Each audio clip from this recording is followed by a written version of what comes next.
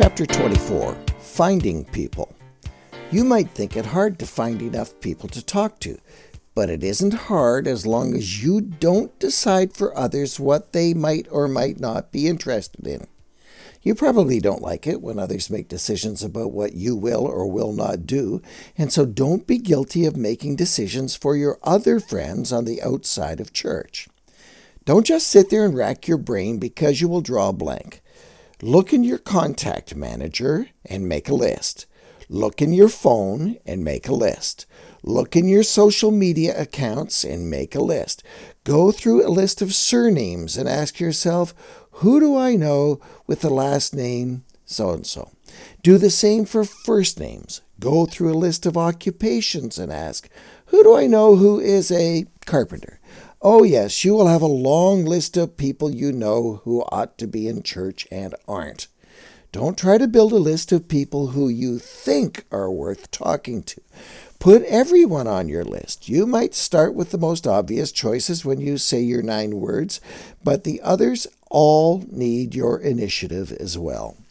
Don't forget this principle.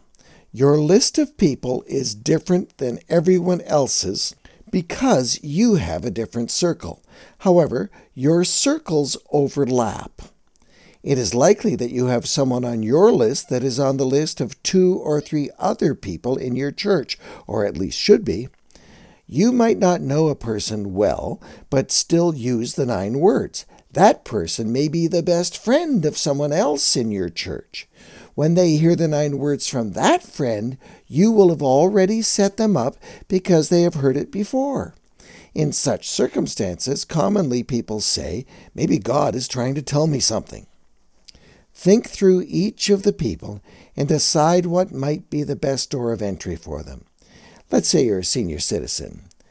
The obvious list of people for you will also be senior citizens, so invite them to your church seniors program. If you don't have one, start one. Find all the seniors in your church and invite them one at a time to join you at a local restaurant for breakfast or lunch. Don't make this a big announcement in front of the church. Make it a personal invitation and get everyone in your church to say yes or no. It depends on how I'm feeling that day is not an answer. Once you have that new social network all lined up, you can add to your 9 words. I would like to invite you out for breakfast with some of my friends from my church. Lest someone mistake your initiative for an attempt at a palace coup, let the pastor in on your little underground initiative. If your pastor isn't interested in stronger relationships on the inside of your church, you need to fix that.